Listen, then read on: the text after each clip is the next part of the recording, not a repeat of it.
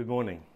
It's really great to be sharing with you this morning and continuing the journey through the book of Ephesians. And I have the privilege of sharing Ephesians 3, verses 14 to 21. And you would have already heard the scripture shared with you, so I'm just going to dive right in. I love and collect old prayer books. And as one of the things I do as a part of one of my spiritual practices is I will often read and pray into some of these old prayer books and old prayers, asking the Holy Spirit to illuminate afresh, both give me insight to where the author originally was, where is God in it, and provide some illumination and some fresh way forward through them. And so today, to start sharing, I would love to share an old prayer with you. And so if you just want to bow your heads wherever you're at home, and let's just pray together.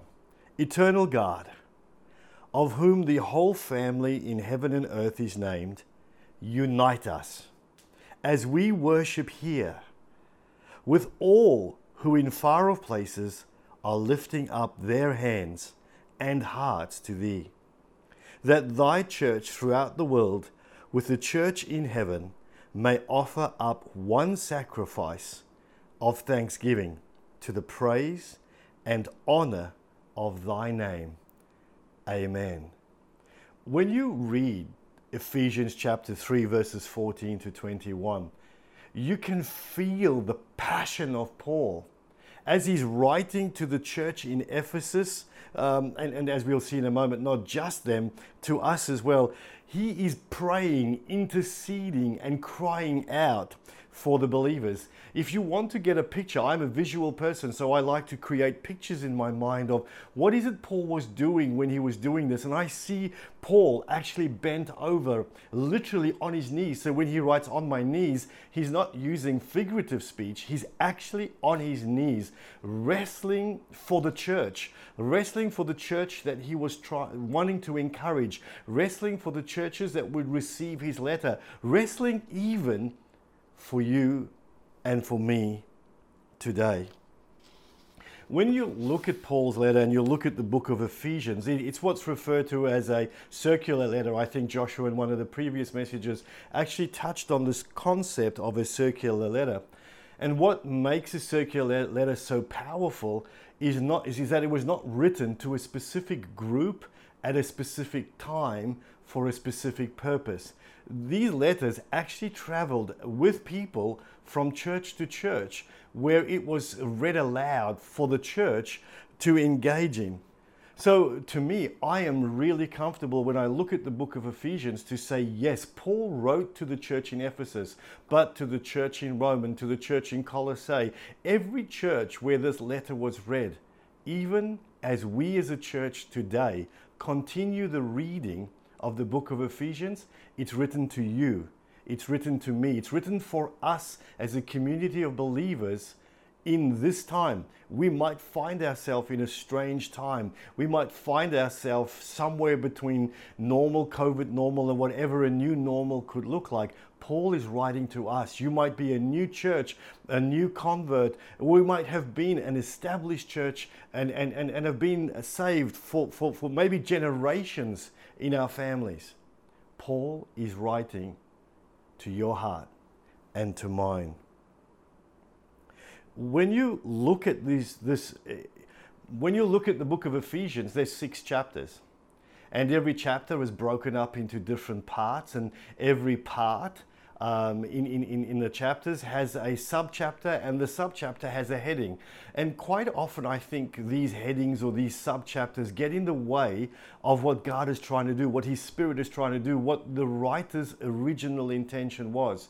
And so when I look at the book of Ephesians, I reflect on a scholar by the name of N.T. Wright, Tom Wright. He writes and he says, most circular letters, the first half of the book of the circular letter is all about doctrine. It's about what we believe, what we should believe.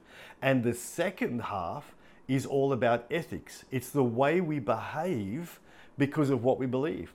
And he says the book of Ephesians is no different. Chapters 1 through 3 is all about doctrine. It's about what we believe. And as we've heard the different speakers share, as Paul writes to the church in Ephesus, we're seeing what it is we're meant to believe, our doctrine. And as we're about to discover from next week, we will actually see that there's a gear change, there's a shift as chapters 4 through 6 start to talk about how we ought behave, how we ought live. Now that we know, when you look at the book of Ephesians, it's quite obvious.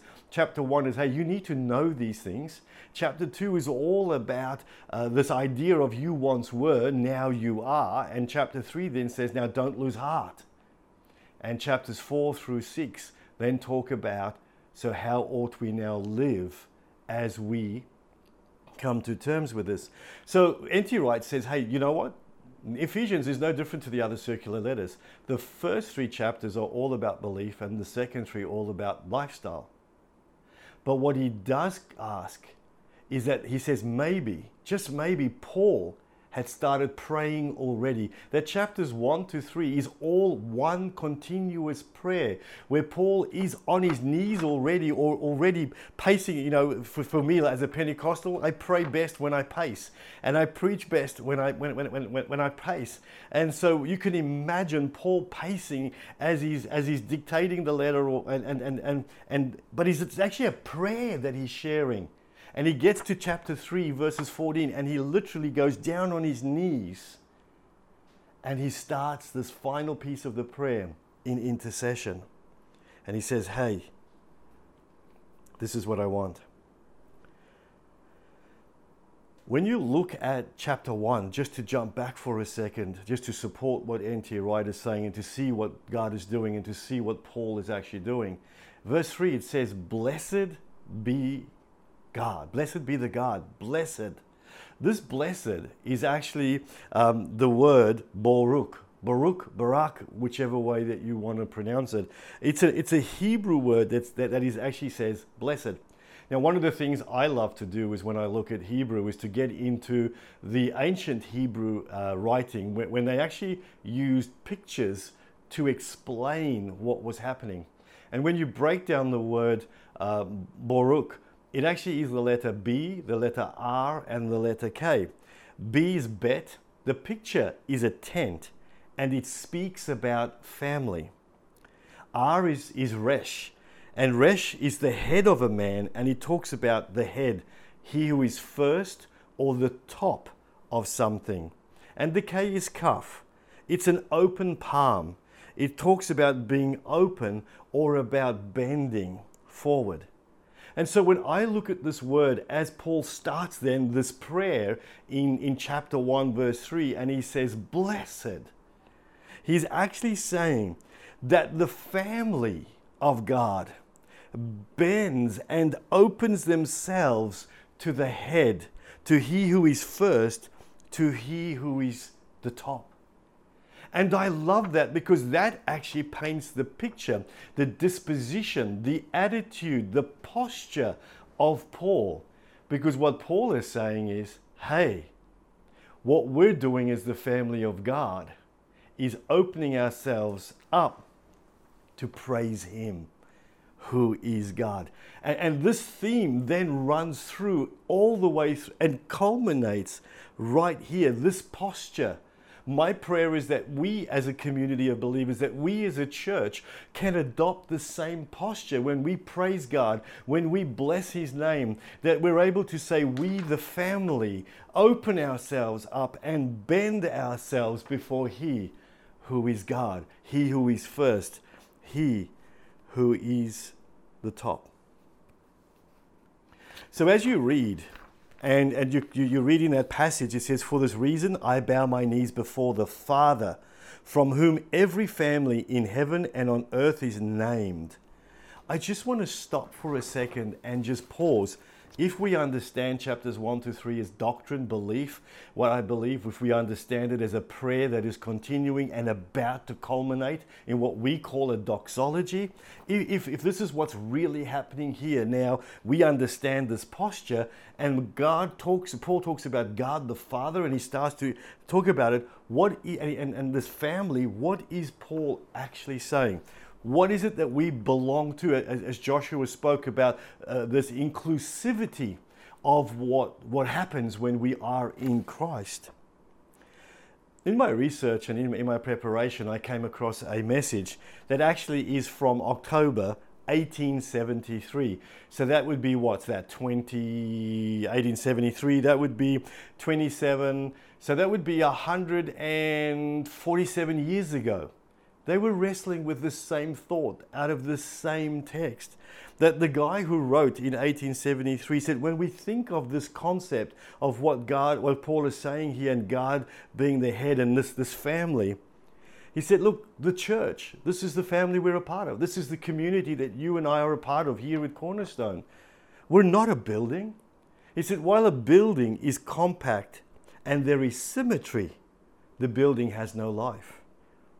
He says, the church, us here at Cornerstone, we're not a vine or a tree, because while a vine or a tree carries life, shows growth, and goes through seasons, it has no intelligence. It's automated. And he says, well, while we can be kings, the church can be like a king or like a priest in a community and be filled with position and dignity or purity and be consecrated, set apart. It lacks affection and it lacks social interaction. And he says, 1873, reflecting on what Paul wrote 2,000 years ago, what's valid for you and me today. The church, us, the community of believers, are so much more than a building, a vine, a tree, being kings or being priests. Because within us, we're family. And he says, when Paul's writing over here, he's saying, hey, we belong to God's family. We're part of something that is significant. Hence the prayer I started with in the beginning. We, no matter where we are across the face of the earth, we belong to one family.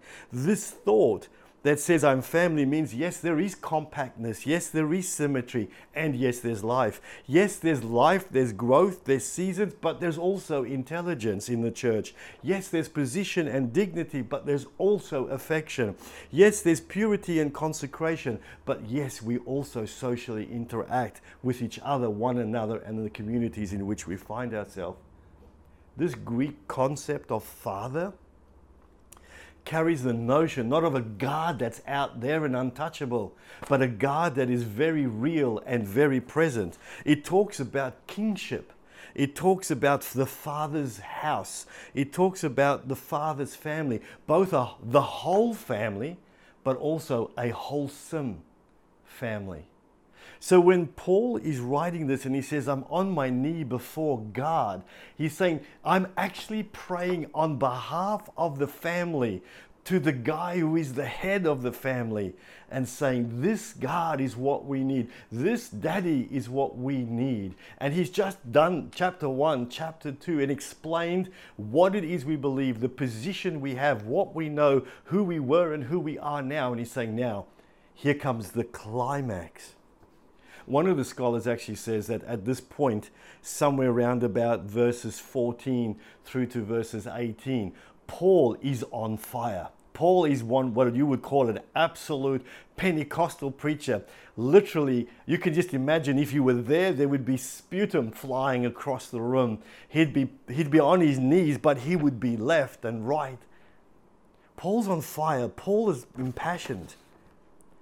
Because it is in this moment that he's saying to you and he's saying to me, do you know that I'm praying that you would be enabled by the Holy Spirit, that you would be filled, that you are in Christ and Christ is in you. But guess what? Literally, you're on fire. The Holy Spirit enables us. One of the other writers writes, with the potent help of the Holy Spirit. This is what Paul's praying here right at the end of chapter 3. For the church in Ephesus. For you. For me. He's saying, hey, I pray that you would be filled with power to live. It's this almost this pivotal point, this shift from chapters 1 through to 3 being all about belief to chapters 4 to 6 about how you're going to live. He says, look, I know what you believe. I've just told you that. Now I'm going to tell you how to live, but you can't do it alone. I can't do it alone. You're going to need the Holy Spirit. Paul is saying, hey, will you let the Holy Spirit take your impotence and allow the Spirit of God in you to transform it into a supernatural energy? And that's my challenge for you and for me today. Will we receive this prayer of Paul for us? I know the pastors and the leaders of our church pray for us all the time. The elders pray for us all the time. We pray for each other all the time. That we would all be strengthened on the inner man, filled with the Spirit of God, that in our weakness, He may be glorified, both in us and in our communities. When we think about just breaking that prayer down to the you may be strengthened in the inner man by the Holy Spirit, it literally is a supplication, a prayer, a declaration even for enablement for you and for me. It's about the strength to overcome the things that Joshua had and some of the other speakers have shared with us, to overcome those things that could entrap us, that could ensnare us, that could slow us down, that could hold us back. It's being strengthened in the inner man, the spiritual man, as we read in 2 Corinthians chapter 4, verse 16. It's important to note here, though, that Paul's not saying, hey, just because you're going to be strengthened in the inner man, filled with the Spirit of God, that now you're not going to have any trials, no tribulations. Your life is going to actually be one big honeymoon. Far from it. He's actually saying you will have the strength to overcome whatever situation you find yourself in. Whatever situation we find ourselves in as the church, as the community of believers that we are, here at Cornerstone, here in Brisbane, here in Southeast Queensland, here in Queensland, Australia, the world. The next part here actually that I want to touch on is that he says, so that Christ would dwell in your heart. And when you look at the Greek there, it's actually referring to a continuous moment by moment. So when Paul says so that Christ will dwell in your heart, it's not like a once-off event where we say, hey, Jesus, I want you to come and live inside me. And now that you are, I don't have to worry about you. It's not like that. It's like, you know, in a garden, we've just bought a unit a couple of months ago and we're putting a garden in and we're going to plant a tree. And once I've planted the tree, it's planted. And now it'll just take care of itself and it'll grow, and occasionally I'll give it a bit of nurture and a bit of food and a bit of water, but I'll just make sure it has what it needs and it will take care of itself. This is not the same thought that Paul's writing. So that Christ would dwell in your heart, it's continuous, it's moment by moment. He is always dwelling in my heart. It is ongoing and it is a maintained experienced. N.T. Wright does caution, and I want to share his caution. I think it's really important, specifically when you look at the book of Ephesians. A book of Ephesians talks about the concept of, or the thought of, that we are in Christ. And N.T. Wright sometimes talks about that when we get this wrong and we say, I've got to get him in me, then that's almost like it's an alone journey. It almost isolates me. It puts me on the outside. And that's not what Jesus intended. It's not what God intended. It's not what Paul's writing about. He says, hey, you need to realize you're in Christ. So we are in Christ first. And when we are in Christ, we have all the access to these blessings. We have this prayer for strength on the inner man, the enablement that allows us to have Christ in us and then Christ in us change us, and Christ in us through us make a difference in our communities. The dimensions of love. When you read, he talks about the width, that we would know the width, the length, the depth, and the height. And there's a lot of people that have written around what this could mean. But when you look back into the book of Ephesians, Paul's actually outlays this for us already. When it says the understanding the width of the love of God, chapter 1, verses 9 to 10, it's about embracing all men. And I think Josh touched on this in one of his messages as well. It embraces all men. The love of God is not reserved for a people group, for a race, for a gender, for an age or a generation. His love embraces all of humanity for all times. And you and I find ourselves as a part of that. And the community we find ourselves in is a part of that. And the community we're meant to reflect the love of Christ to are a part of that too. The length, chapters 1, 4 to 6, chapter 3, verses 9, this refers to from eternity to eternity. We read in the New Testament that we were saved before the foundation of the earth. And it can mess with your head because Jesus only came at a certain point in time. But it just shows me that God had me in his mind. He had us in his mind. He had perfect relationship between us and him in his mind way back then. And it'll never leave his mind till ever. Eternity to eternity. So you want to know how long God loves you? Sometimes kids will love you as long as they get their way. Or ice cream or this or that. Sometimes an employee will love you as long as they get their way. But God loves us from way back then. And we can't even measure that to way back there, to way there. And we can't measure that. That is the length of his love. The depth of his love, we read in chapter 2, verses 1 to 5. He rescues us from sin.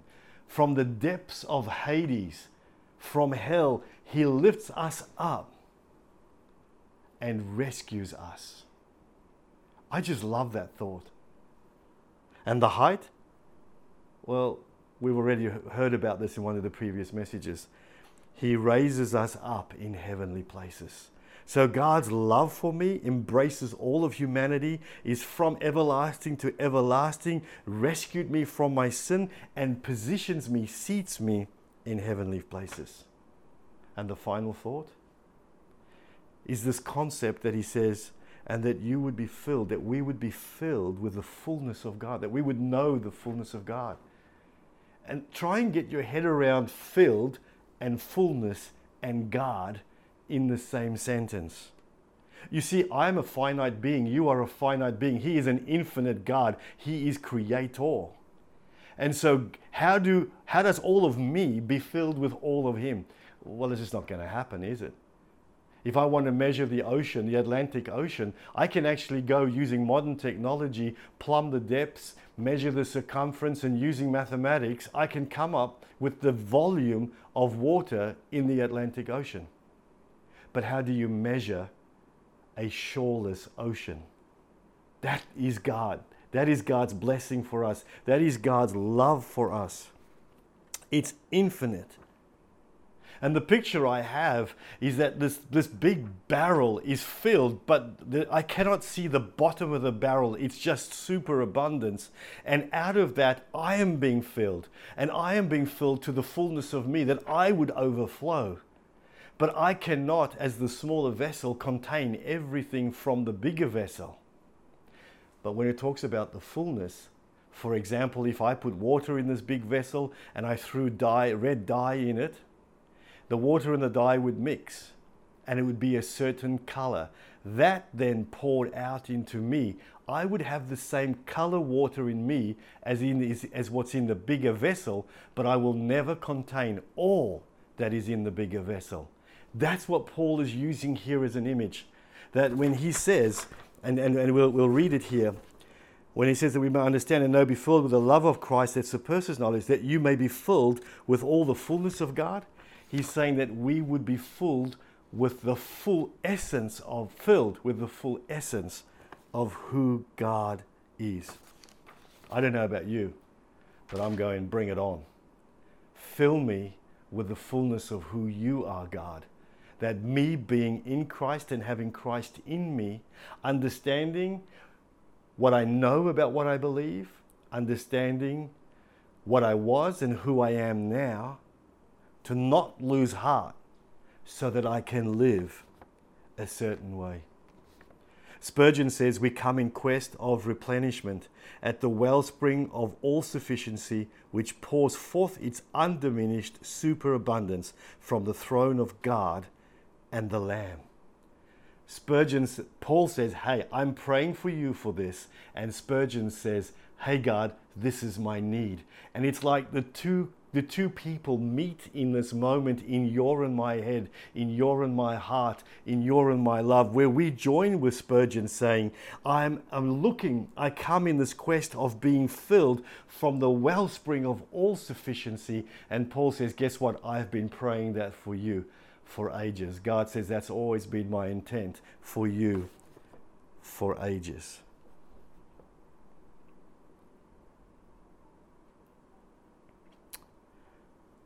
Gordon Fee says, I want to encourage you with what's happening here in the book of Ephesians. He says, this is what Paul's doing.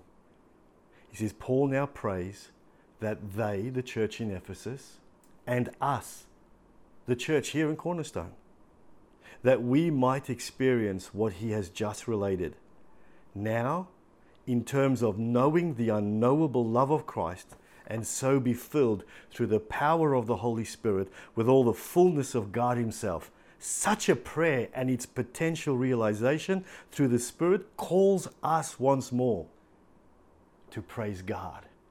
And as we started, chapter 1, verse 3, Baruch, blessed, your family, God, bow themselves, open themselves, and praise your name. So we today, praise your name. I just want to finish in just reading, this is a prayer for us. So for this reason, I bow my knees with you before the Father, from whom every family in heaven and on earth is named, that according to the riches of God's glory, God may grant us to be strengthened with power through his Spirit in our inner beings, so that Christ may dwell in our hearts through faith, that we, being rooted and grounded in love, may have strength to comprehend with all the saints what is the breadth and length and height and depth, and to know the love of Christ that surpasses knowledge, that we may be filled with the fullness of God. Now to him who is able to do far more abundantly than all we ask or think, according to the power at work within us, to God be glory in the church and in Christ Jesus throughout all generations, forever and ever. Amen. God bless.